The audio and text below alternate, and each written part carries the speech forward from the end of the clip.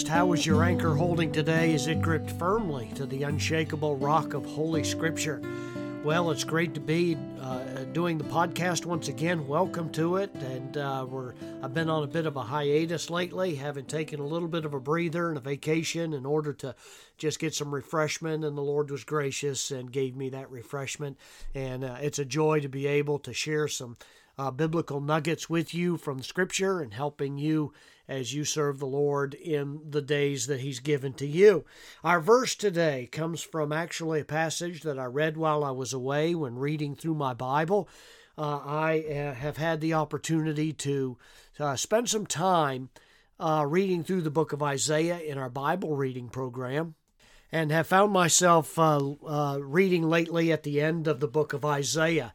And when I was away and had the leisure time to be able to spend time doing it, there were several verses that I made a list of while I was doing that really resonated in my own heart and hopefully will be a blessing to you as well. So the verse for today actually comes from Isaiah chapter 65, right at the end of that wonderful prophetic book that was written down by the prophet Isaiah. Isaiah, of course, is a book in your Old Testament that's often called the Gospel of Isaiah because it contains some of the most plain-spoken presentations of God's love and His gospel, His call through Isaiah to the people of Israel to be broken and to find in Christ or to find in the Lord satisfaction and salvation. But here in chapter 65, towards the end of the book, you read of a great verse that has always been important to God's people, and it reads like this: "And it shall come to pass that before they call, I will answer, and while they are yet speaking, I will hear." When you read at the end, starting from chapter 53, going to the end of Isaiah, you read of a very plain written invitation to the gospel. Chapter 53 is about that great servant of the Lord, the Messiah that would come and sacrifice Himself for the sins of the world. Chapter 54 calls on God's people to rejoice because of it. Chapter 55 extends that invitation to anybody who will come and will for free partake in the gift that God gives to people.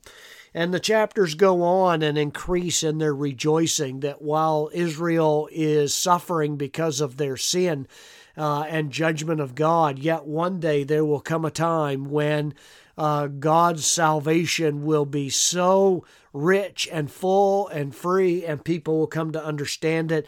There will be a closer relationship with the living God as the Messiah comes into the world and demonstrates by His own ministry and life the great love of the God for all people. And in this particular verse, it's a great comfort to me because it is an assurance, really, from God Himself that He's going to take care of those that are His.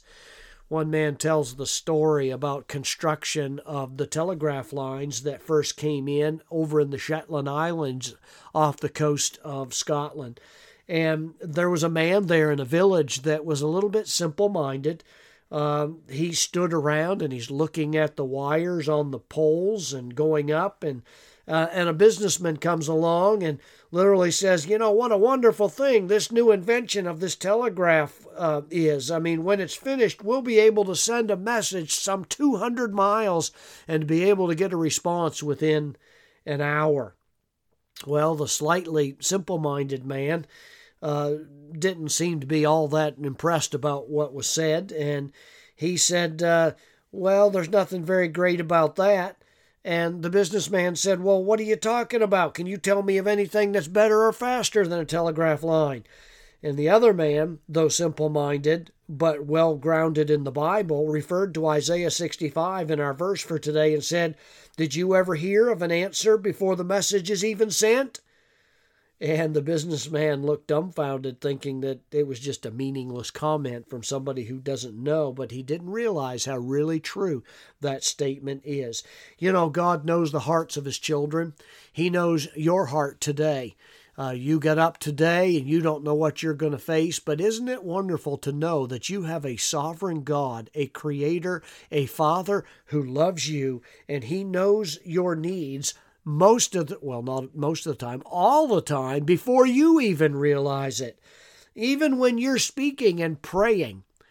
Daniel experienced this. Daniel started as praying in exile where he was there in Babylon. And even when he was speaking, God was already answering his prayer. God knows your heart. He knows your need. And even when you're speaking, the blessing is already on the way. Our prayers literally ascend to God faster than any electronic device or email could actually send them. 1 Peter chapter 3 and verse 12, the Bible reads the same as even in the book of Psalms, in Psalm 34:15. For the eyes of the Lord are over the righteous, and his ears are open unto their prayers. Listen, folks, cherish today the fact that when you go to the Lord in prayer, God already knows what's around the corner. He's going to take care of you. Something that from your viewpoint might be tragic, God already knew what was going on, and he's going to take care of you. Before you even ask, he's ready. He's anxious. His ear is turned towards your prayer. He has already heard an answer. He knows your needs, and he's going to meet them. He always knows. John Newton wrote in 1779, the author of Amazing Grace wrote, "Behold the throne of grace, the promise calls me near. There Jesus shows a smiling face and waits to answer prayer." That's true today. Walk with the Lord today. Be confident in his care for you, and I know that you'll never be disappointed because God knows what's best. Walk with Christ. Keep your eyes on him.